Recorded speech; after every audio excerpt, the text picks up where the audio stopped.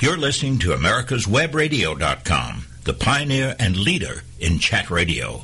Thank you for listening. Good evening and welcome to Psychiatry Today. This is your host, Dr. Scott Bay, your psychiatrist with all the latest mental health related news, bringing you everything about the mind, the brain, human behavior, how to feel well emotionally, how to cope better with stress, how to rid yourself of bad habits, and how to make sense of media reports about the latest research into the causes and potential new treatments for mental illness. All of that delivered to you without the hype and distortion of other media sources, and with the benefit of more than 20 years in the practice of psychiatry, along the way trying to better inform the general public about mental health issues and trying to reduce the stigma associated with having a psychiatric diagnosis and needing treatment for it. Welcome back, and I appreciate all of you who listen into this podcast. Thank you very much for your support. This edition of Psychiatry Today will air first on America's Web Radio on May 13th, and as always is pre-recorded for your listening pleasure. Now, this first item we're going to start with tonight is something that's a common complaint, something that I hear about a lot from my patients. And I thought, well, there's probably a lot of people who suffer from this issue, so I definitely thought this is something I have to talk about. And that's late night eating, or night binge eating. It's called a lot of different things, but no matter what you call it, it's definitely a symptom that a lot of people experience. So let's get right into examining this article about late night snacking, and is it actually your brain's fault? Well, new light has been shed on why maybe you, or maybe your friends, or your neighbors, or maybe most everyone you know, or a lot of people anyway, tend to snack at night. Some areas of the brain don't get the same food high in the evening. The study also reports that participants were subjectively more preoccupied with food at night, even though their hunger and fullness levels were similar to other times of the day. Now, after gobbling the fourth Oreo in a row while bathed in refrigerator light, have you ever thought, that wasn't enough, and then proceeded to search for something more? Well, researchers at Brigham Young University have shed new light on why this happens. In this newly published study, exercise sciences professors and a neuroscientist used magnetic resonance imaging, or MRI, to measure how people's brains respond to high and low-calorie food images at different times of the day. The results showed that images of food, especially high-calorie food, can generate spikes in brain activity, but those neural responses are lower in the evening. So you might overconsume at night because food is not as rewarding, at least not visually, at that time of day. It may not be as satisfying to eat at night, so you eat more to try to get satisfied. The study appears in the journal Brain Imaging and Behavior. Also reports that participants were subjectively more preoccupied with food at night, even though their hunger and fullness levels were similar to other times of the day.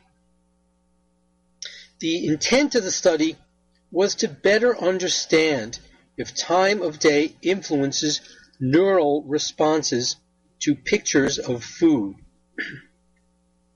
The researchers used functional MRI, which enables scientists to look at thinking processes as they're represented in different areas of the brain in real time, to monitor the brain activity of study subjects while they viewed images of food.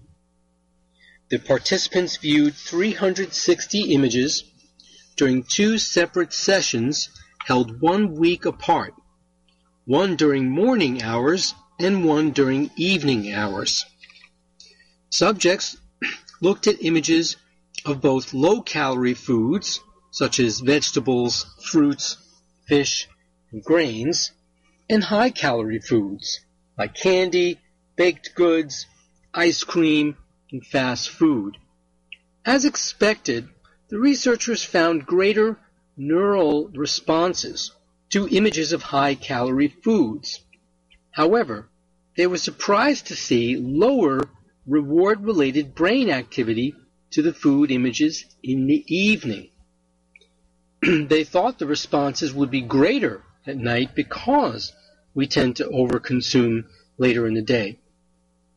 But just to know that the brain responds differently at different times of the day could have implications for eating.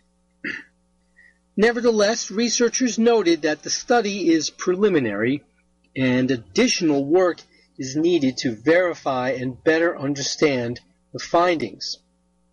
The next research steps would be to determine the extent that these neural responses translate into eating behavior and the implications for weight management. Well, it's not clear whether just the information or the knowledge that, when we see images of food at night, they're not as satisfying to us, therefore we're going to chase down that feeling of satisfaction by eating more. Is the knowledge of that information going to enable people to avoid or slow down this tendency to night eat and overeat at night? Not so much.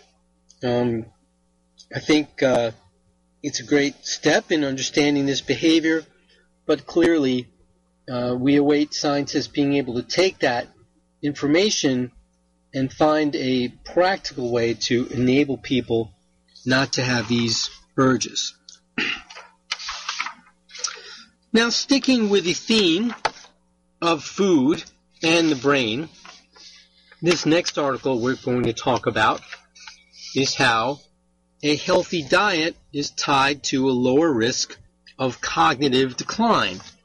Now, this is not news, and certainly we've talked before on this program about how if you want to stave off memory loss, especially from aging, then eating healthy certainly is a good thing to do.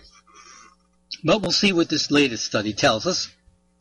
Older people who eat healthy, with more fruits and vegetables, nuts and fish in their diets, may be less likely to experience declines in thinking and memory over time, according to a new international study. Now, fruits, vegetables, nuts, and fish sounds a lot like the Mediterranean or that brain diet we talked about recently, right?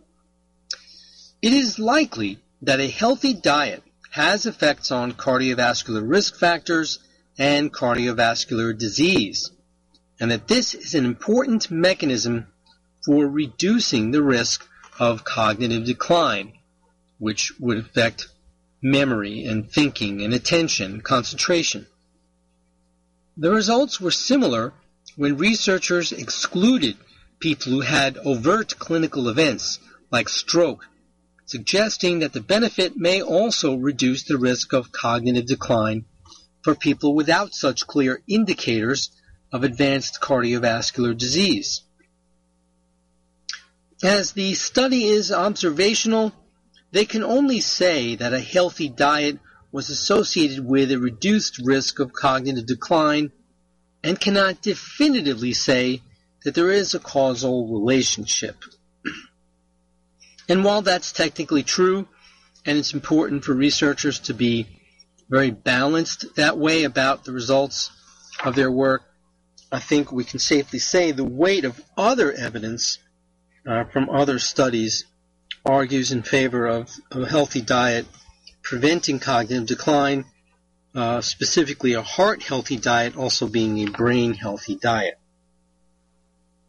The researchers used data from 2 multinational randomized trials of a blood pressure medication.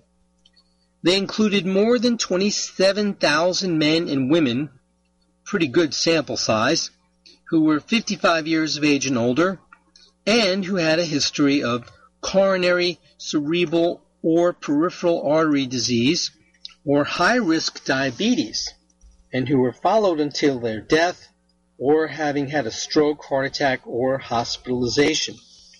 Half the participants were followed for less than 5 years. Participants filled out a 20-point food frequency questionnaire at the beginning of the trials and completed a mini mental state exam at least twice during their respective trials.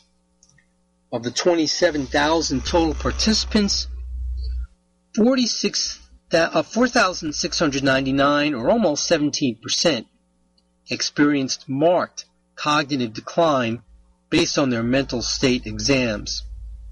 The researchers used the food frequency questionnaire to estimate how healthy people's dietary habits were, awarding higher scores to frequent consumption of foods like vegetables, fruits, nuts, soy proteins, and fish. Now, the top fifth of people with the healthiest diets were about 24% less likely to experience cognitive decline during the study than the bottom fifth with the worst diet scores. The research was reported in the journal Neurology. So the study shows that those with the healthiest diet tended to be more active, and they were less likely to smoke and had lower body mass index, or BMI. This suggests that the consumption of a healthy diet is likely to be associated with a healthy lifestyle in general. About 14% of people in the healthiest diet category had cognitive decline, compared to 18% of those in the least healthy category after taking physical activity, high blood pressure, and any history of cancer into account. Well, what we'll do is we'll take a commercial break right here, and when we come back, we'll finish up this article about healthy eating and dietary decline, and then we'll have much more mental health-related news in the next segment. You are listening to Psychiatry Today with Dr. Scott. Be right back with you after this break. Do you have problems with sinus pain and pressure? Do other people smell things that you don't? Have you lost the joy in eating because food just doesn't taste like it used to? Is your nose always stuffy no matter what you do? Maybe you have sinus or nasal polyps. These are generally benign growths that occur from chronic sinus infection or allergies that are either undertreated or have not been treated at all. At Peachtree ENT Center, we specialize in minimally invasive balloon dilation sinus surgery and correction of a deviated nasal septum and turbinate reduction surgery that can be done in the office. We use a state-of-the-art equipment so that you can see the problem. You will be a partner in your care, and together we will decide the course of treatment. We believe in old-fashioned medicine, where we take the time to fix the problem, not just medicate the symptoms. You can rest assured that all options will be offered before surgery is recommended, because Peachtree ENT Center is where patient care counts. With all the back and forth in today's politics, it seems as though the Constitution gets lost in the mix. If you want to brush up on your Constitution, then join Michael Conley every Wednesday from 4 to 5 p.m. for the show Our Constitution on americaswebradio.com. The disease of addiction is a life-altering challenge, not just for the person suffering its effects, but also for the family and friends who support and love the one caught in its grasp. What should be the course of treatment? Who is the best person to render treatment? And what is the best place to go for the care that is needed? We know that you want answers to these and many more questions. Call 770-696-9862 and speak to a representative of the Atlanta Healing Center. They can tailor a program specifically designed to address the needs of the person suffering with an addiction, or give you guidance as to where that help may be found. Information is the key, and the trained staff at AHC is here to assist. If you wish, you can also get more information on the website located at www.atlantahealingcenter.com. You're listening to AmericasWebRadio.com, the pioneer and leader in chat radio. Thank you for listening. Welcome back to Psychiatry Today. Once again, your host, Dr. Scott Bay, your psychiatrist with all the latest mental health-related news. We're talking about how a healthy diet can stave off cognitive decline even in people with a history of significant cardiovascular disease. Now, as foods and nutrients aren't consumed in isolation, and the reduction of intake of one food usually results in increased intake of other foods, the researchers think that rather than focus on particular foods, it's more important to focus on overall diet quality. For example, some of the reported benefits of healthy food choices may be lost or countermanded by unhealthy choices. The study wasn't designed to quantify how much or how little people should change their lifestyles to lower cognitive decline. And it's hard to make such conclusions. But it's interesting to notice that people in the top 20% of adherents to healthy diets only be the ones who appear to be protected, while the ones who only slightly adhere to these diets are not. So again, there may be an effect of diet, but it's a relatively modest one, and only if you're a very strict adherent to healthy diet. All study participants were at high risk for cardiovascular disease, so that's another reason why the results may not have been as favorable as they otherwise could have been, and while they're not necessarily generalizable to the broader population. Indeed, to be included in the study, participants had to report a history of cardiovascular disease or of diabetes, and they may have modified their diets after the diagnosis, along with being more at risk in order to a risk of experiencing accelerated cognitive decline during the follow-up period. Well, there you go. I mean, I still think it's more solid evidence. Healthy diet, healthy mind. Next up on Psychiatry Today, a couple of articles about depression and bipolar disorder. The first article makes the point that while there are more connections than people sometimes think between the two disorders. And the next article talks about how both of them impair thinking, cause a clouded or fuzzy thinking. So let's take a look first at how people with depression and bipolar disorder feel sadness differently. Depression and bipolar disorder both can cause people to go through periods of extreme sadness and despair. And even mental health experts may find it difficult to distinguish between the two disorders. But new research suggests these conditions may have very different patterns of brain activity. In a new study, researchers scanned the brains of people with clinical depression and other people with bipolar disorder and measured these individuals' reactions to emotional photographs. The researchers found differences in the amount of activity in brain areas involved in regulating emotion in bipolar patients compared with patients who had unipolar depression, a term used to distinguish the condition from bipolar disorder.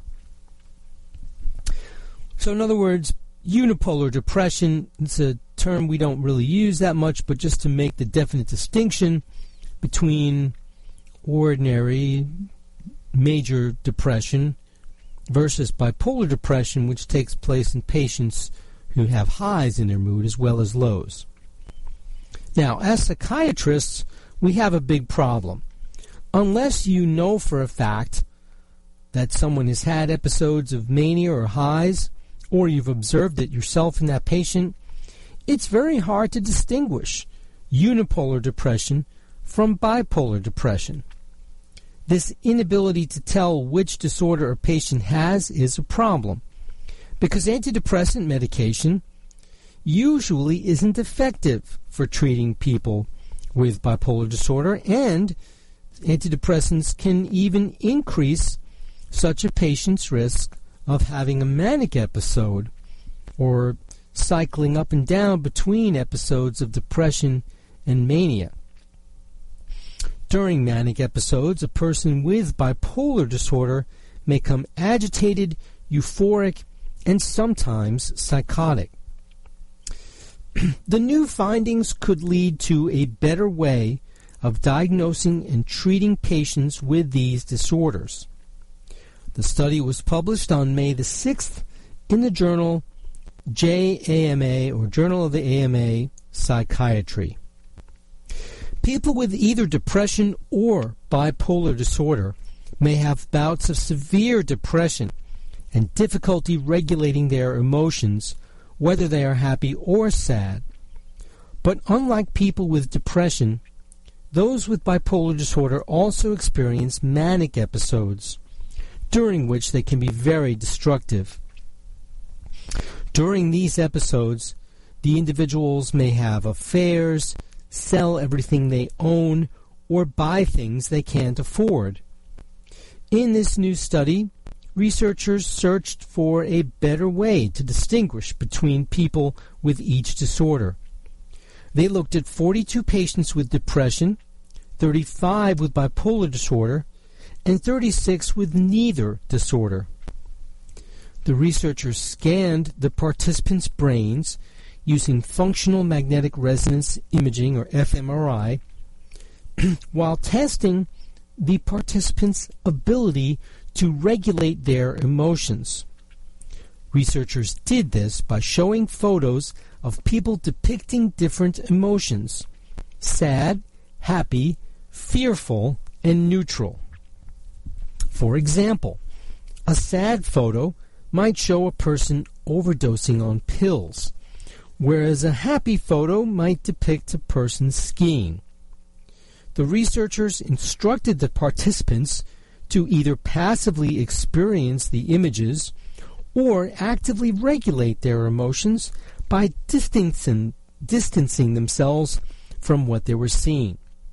For example, by reminding themselves, this is only a picture.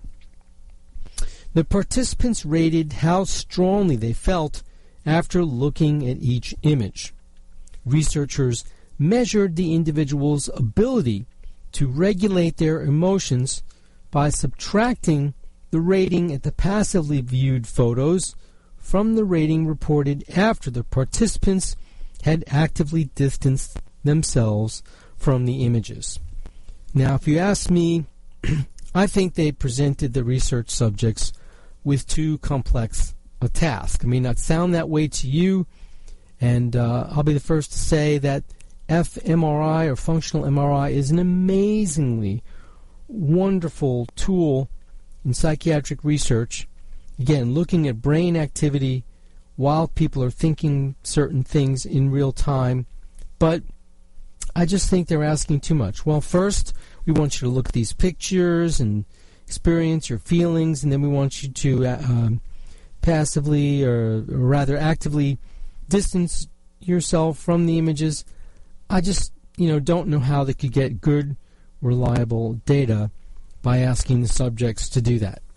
Nonetheless, they did create some findings. Now, unlike previous experiments, this one was conducted while patients were in a normal state of mind and while they were in a depressed state to compare. But none of the subjects were on any psychiatric medication. So the behavioral data revealed that when the participants were feeling normal, in other words, not depressed, those with bipolar disorder were much worse at regulating both happy and sad emotions than those with just ordinary depression. But when they were feeling depressed, the bipolar patients were actually better at regulating happy emotions. Both groups performed about the same when trying to regulate sad emotions while depressed. The differences in brain activity between the two types of patients were striking. In a non-depressed state, the bipolar patients showed increased brain activity in a region called the dorsolateral prefrontal cortex, which we know is involved in actively regulating emotions. This suggests bipolar patients' brains had to work harder than those of the depressed patients to achieve the same level of emotional control. By contrast, in a depressed state, the bipolar patients showed decreased brain activity compared with the depressed patients in an area called the rostral anterior cingulate cortex, which acts as a hub connecting the cognitive or thinking and emotional parts of the brain. So even though both the bipolar and the depressed patients showed no behavioral difference in controlling their sadness during bouts of depression, their brain activity revealed a big difference. Well, the researchers feel like next it'll be important to study whether the differences in brain activity that they observed in the study can be used to differentiate between patients with these two disorders. Now, if you ask me, they're going to have to break it down a little bit, simplify it. But for now, all we can say is, well, when you're bipolar and you're dealing with depression, you may be able to better experience the broad range of emotions. And if you're not bipolar and you get depressed, it's going to be harder to show a normal emotional range. That in and of itself may be interesting.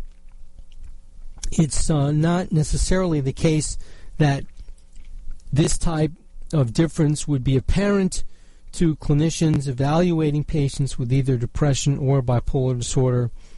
That remains to be seen, but it would potentially be exciting because clinicians need better ways of distinguishing which type of depression they're dealing with, bipolar or regular depression, because the treatments are different. Bipolar needs mood stabilizers, regular depression, antidepressants. All right, time to take another commercial break. We'll be right back with more. You are listening to Psychiatry Today with Dr. Scott. Perhaps you are struggling to cope with the disease of addiction. If not, you probably know a family member or friend that needs help in battling the cravings and the personal and professional damage done by the effects of drugs or alcohol. Get a pen and paper and be ready to write down the following. These are the issues that the trained staff at the Atlanta Healing Center address and treat every day. Their doctors and counselors with over 40 years of practice in the field of addiction can treat the suffering individual in a thoughtful, compassionate, and experienced manner and guide him or her along the path to recovery. So call 770-696-9862 and speak to a knowledgeable staff member about how you or your loved one can be helped to enjoy a better and healthier life. More information is also available on the website at www.atlantahealingcenter.com. Don't be hoodwinked by the left, who wants you to believe the fairy tale that we can power America on butterflies, rainbows, and pixie dust. I'm Marita Noon. Get the truth about energy on my show, America's Voice for Energy, only on America's Web Radio. It's that time of year again. If you suffer from itchy eyes, sneezing, a constant runny nose, sinus headaches, or an increase in asthma symptoms, and you're tired of using allergy medicine, maybe it's time to stop putting a Band-Aid on the problem. Peachtree ENT Center believes in treating the problem instead of masking the symptom. We are pleased to offer an innovative alternative that can free you from this routine. Sublingual immunotherapy is a safe, easy, and effective way to treat allergies to food and environmental allergens for you and your family. Imagine placing drops under your tongue to treat allergies. No shots, no office visits with time off from work, and freedom from needing daily allergy medication. Just think, next year, you can actually enjoy being outdoors. About an hour of your time is all it takes to change the quality of your life. Remember, Peachtree ENT Center is where patient care counts. You're listening to AmericasWebRadio.com, the pioneer and leader in chat radio. Thank you for listening. Welcome back to Psychiatry Today. Again, your host, psychiatrist Dr. Scott Bay. Next up on the show tonight, fuzzy thinking in depression and bipolar disorder. New research finds this effect is real. All right, so this article is, again, looking at the different conditions, depression and bipolar disorder, but talking about how they both have in common the symptom of impaired thinking or fuzzy thinking. People with depression or bipolar disorder often feel their thinking ability has gotten fuzzy or less sharp than before their symptoms began. Now researchers have shown in a very large study that this effect is indeed real, and it's rooted in brain activity differences that show up on advanced brain scans. I think looking at this issue is a major advance. I know from my experience from my own private practice that patients who have suffered their whole lives with bipolar disorder often report that their memory is very poor. And it seems very clear that a lifetime of suffering these repeated episodes of mania and depression take their toll on the brain. We know from brain imaging studies that either a depressive or a manic episode can result in actual shrinkage of brain tissue, especially in the part of the brain in the temporal lobe known as the hippocampus, which we know is involved in memory. And similarly, repeated episodes of unipolar depression, or just regular depression, not bipolar depression, can also result in actual damage to brain tissue. Now, what's more, the results of this new study add to the mounting evidence that both of these conditions fall on a spectrum of mood disorders rather than that they are completely unrelated. This could potentially transform the way doctors and patients think about, diagnose, and treat them. So in this new paper in the journal Brain, researchers from the University of Michigan Medical School and Depression Center and their colleagues report the results of tests they gave to 612 women, more than 2/3 of whom had experienced either major depression or bipolar disorder. The researchers also present data from detailed brain scans of 52 of the women who took tests while the brain scans were conducted.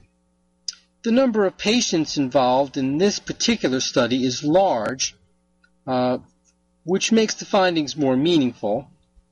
The researchers pooled data from several University of Michigan studies, including the Prechter longitudinal study of bipolar disorder, and they focused on results from women to take gender differences out of the mix.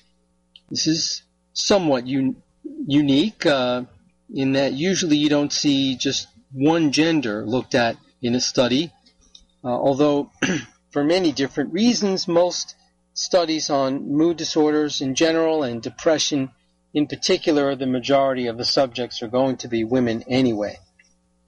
Now, seen as groups, women with depression or bipolar disorder did equally badly on the test, which required sustained concentration. The test asked them to react rapidly when certain letters flashed briefly on a screen amid a random sequence of other letters. Compared with the group with no mental health conditions, the groups with either diagnosis lagged noticeably on this standard test of cognitive control. And while many individual women with depression or bipolar scored as well on the test as healthy participants, nearly all the test takers in the bottom 5% of performers had one of the two mood disorders. On the brain scans, the researchers found that the women with depression or bipolar disorder had different levels of activity than healthy women in a particular area of the brain. It's called the right posterior parietal cortex.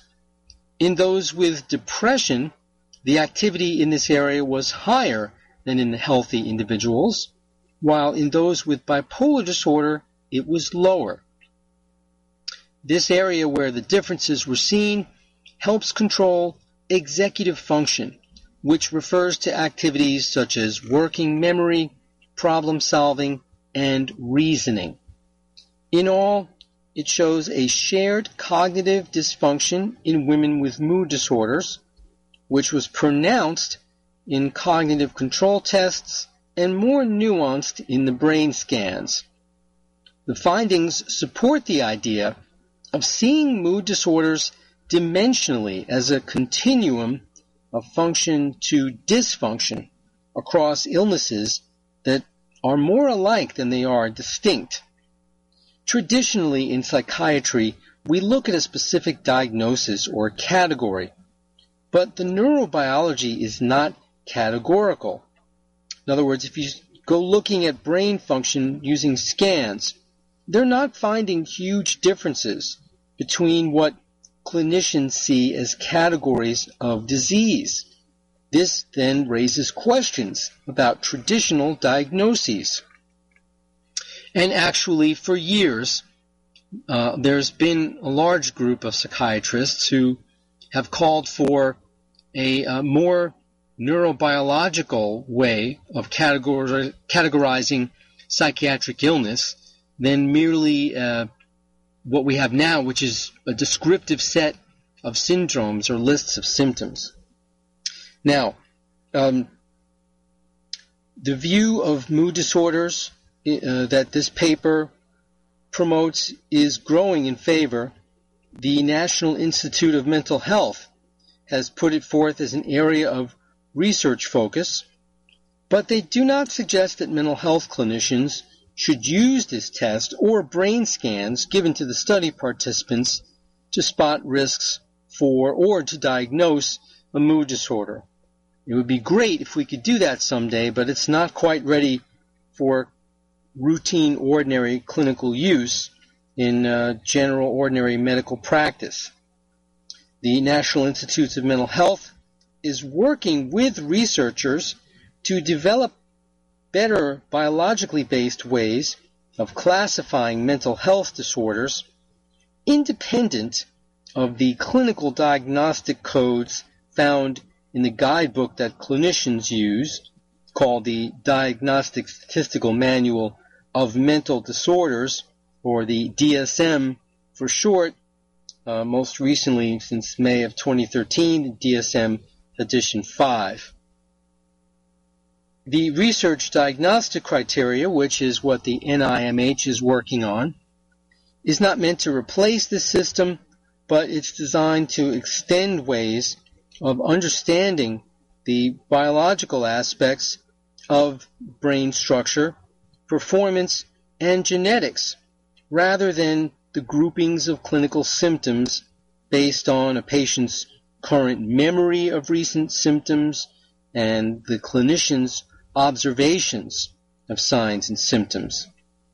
This new effort is a recognition that we need to rely more heavily on what these physical, neurobiological results are telling us.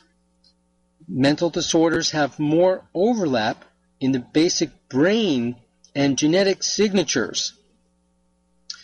Researchers hope that findings in brain imaging studies and genetic research will help other researchers who could use these tests as a way to divide research subjects up for further study.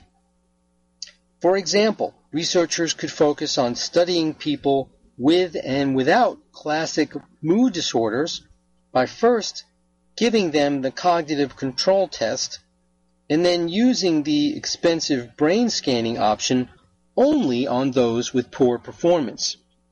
This could influence strategies that would include future clinical screening, diagnosis, and treatment.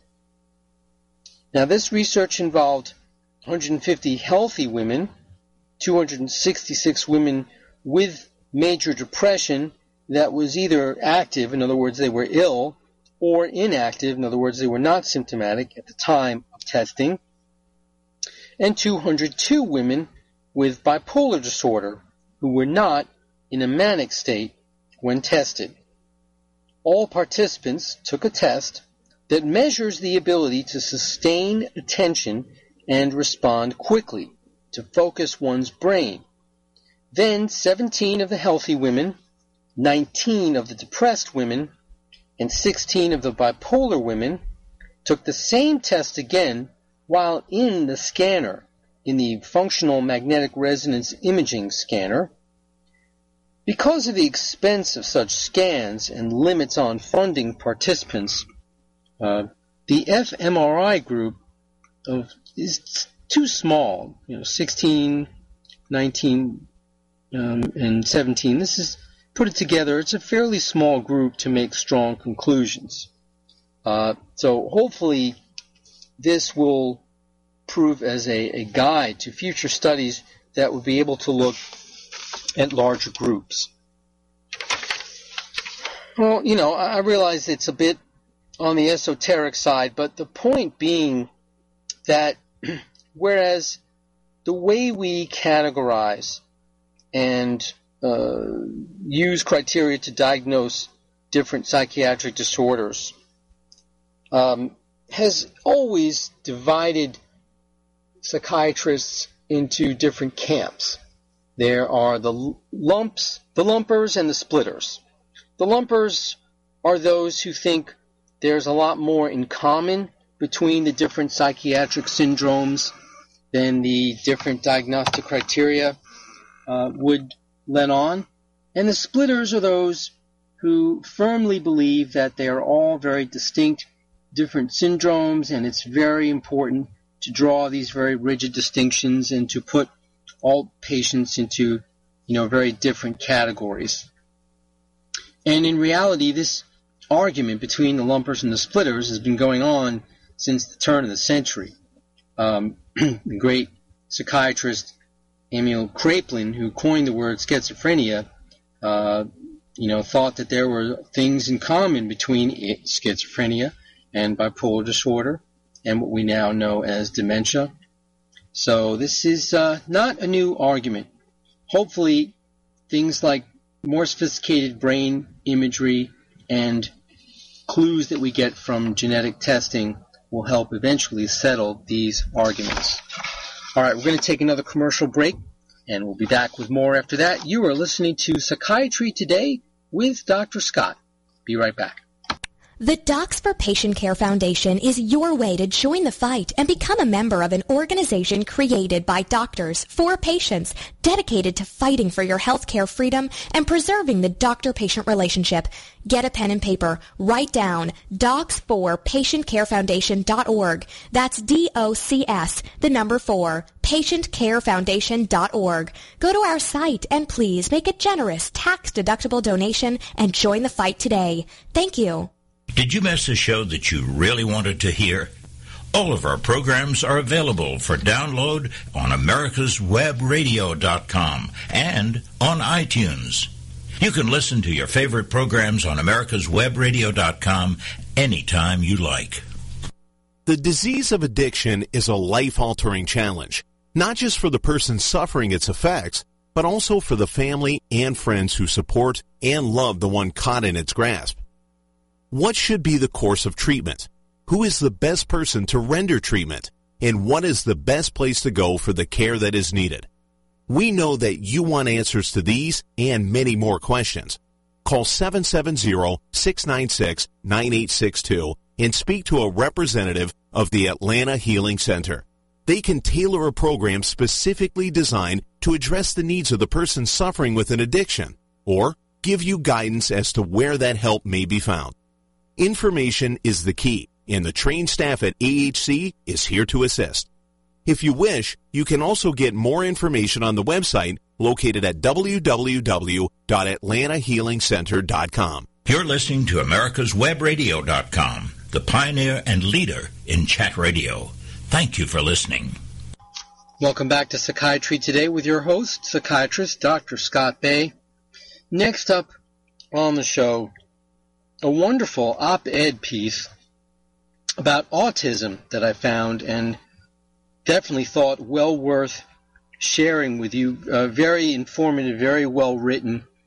A lot gets talked about where it concerns autism in the media, and a lot of it has to do with the completely and hopelessly bogus myths that childhood vaccines are a cause of autism. This is disproven multiple times over and over again, yet unfortunately desperate and ignorant people cling to this horrifically mistaken notion.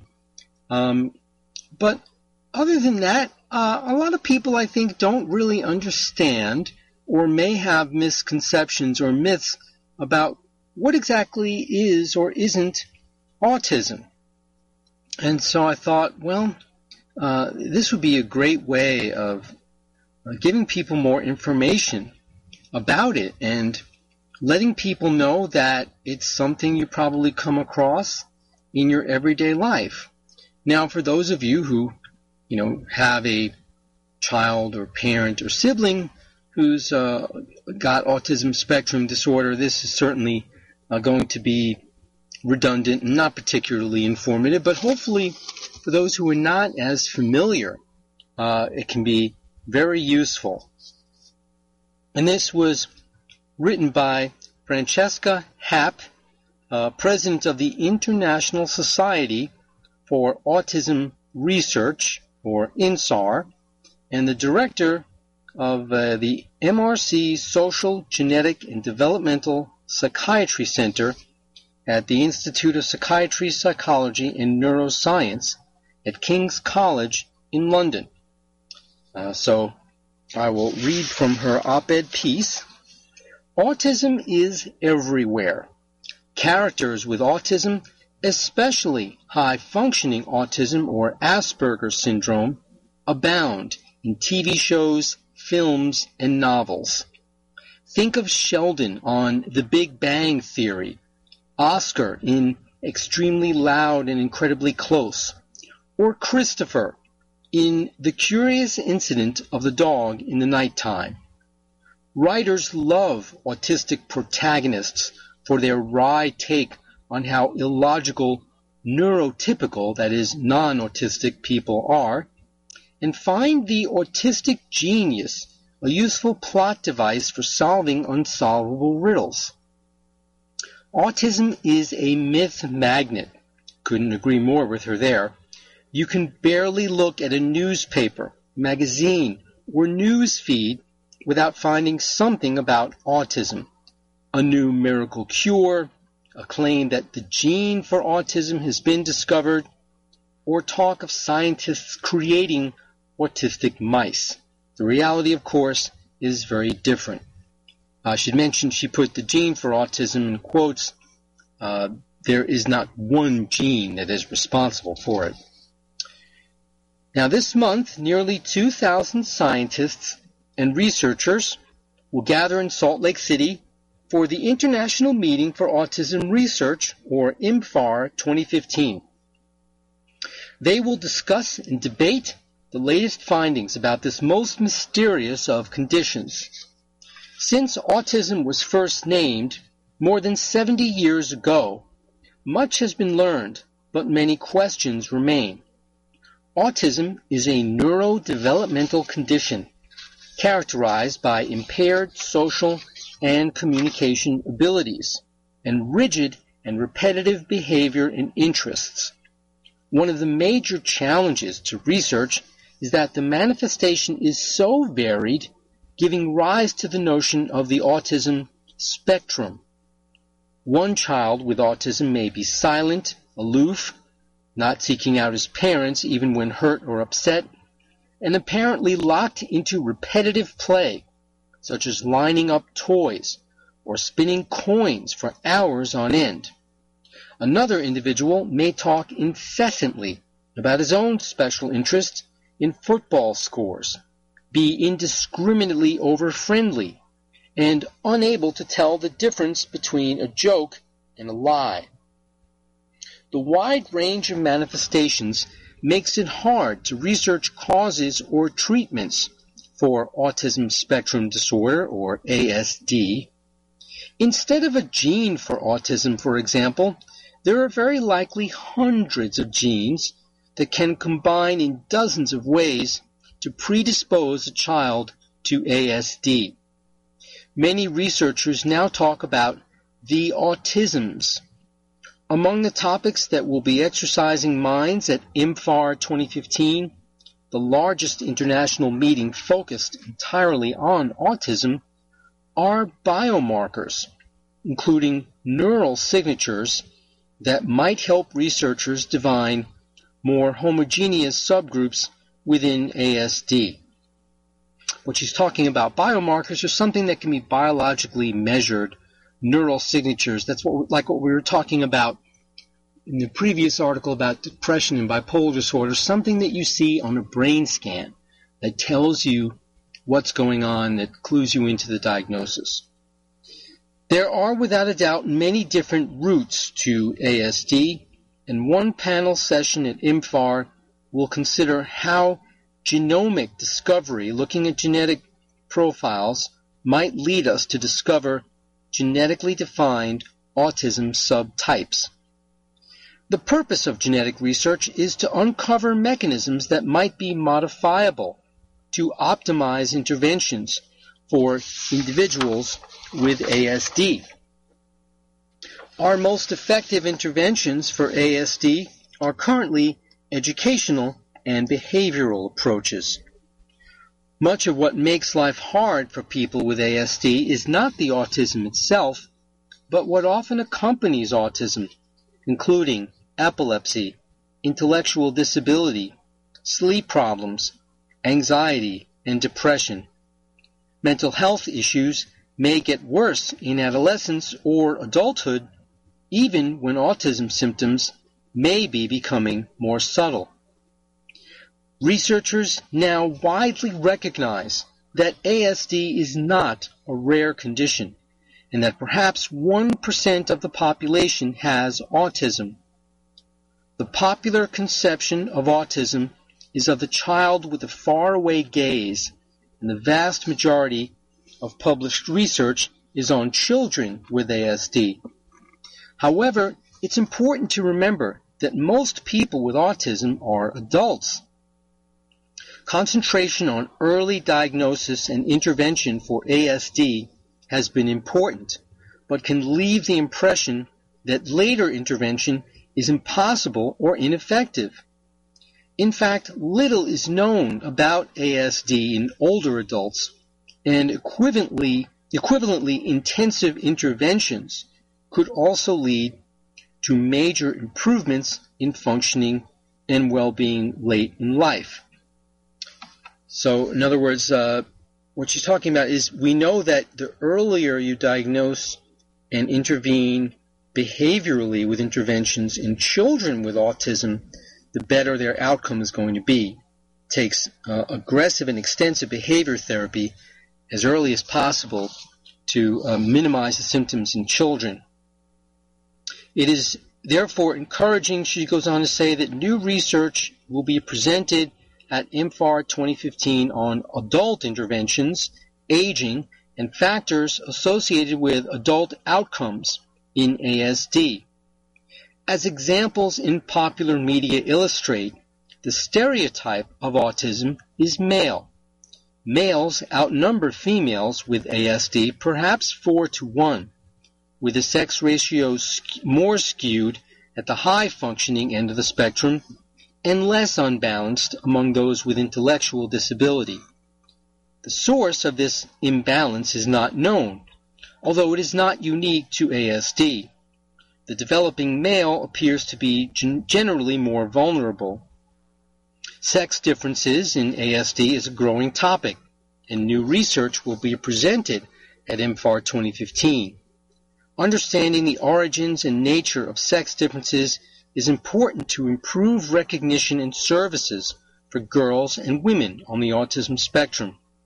Increasingly, women with ASD are telling their own stories, and researchers attending IMFAR 2015 will benefit from a panel session focused on the first-person experience of people with ASD. For autism research to take the next leap forward, we need perhaps three big initiatives. First, we need genetic research on the scale seen for schizophrenia. Tens and eventually hundreds of thousands of participants with good information about each one's skills and difficulties.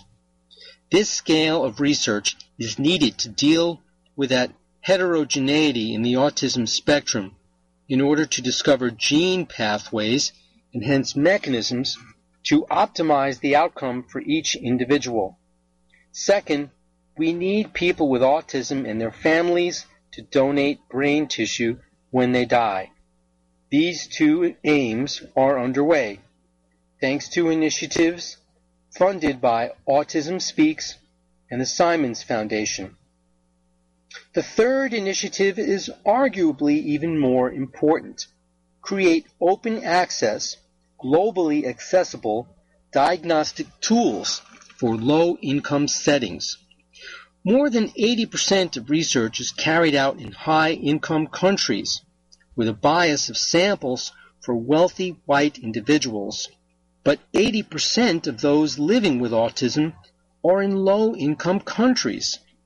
Diagnostic tools are currently highly expensive and impractical in these settings. Making ASD diagnosis and services available to all is not only a moral imperative, it is a scientific one. Establishing rates and developmental trajectories in very different environments will shed light on the etiology and nature of autism. It is time for autism researchers to look outwards and think globally. I really like the last point she makes, especially because the diagnostic tools are not widely available because they're so expensive. This explains why there's so much written and talked about how you see autism more common in wealthy white areas. So it's really not about the demographics of the disease. It's who can afford the diagnostic testing. Well, if there are articles that come out about the IMFAR 2015 meeting, Shed New Insights in Autism, I'll be sure to bring them to you. Have to wrap up tonight's show. Hope you have a wonderful, stress-free week until next time. If not, then you need to call Dr. Scott. Thank you very much for listening. Good night. You're listening to AmericasWebRadio.com, the pioneer and leader in chat radio. Thank you for listening.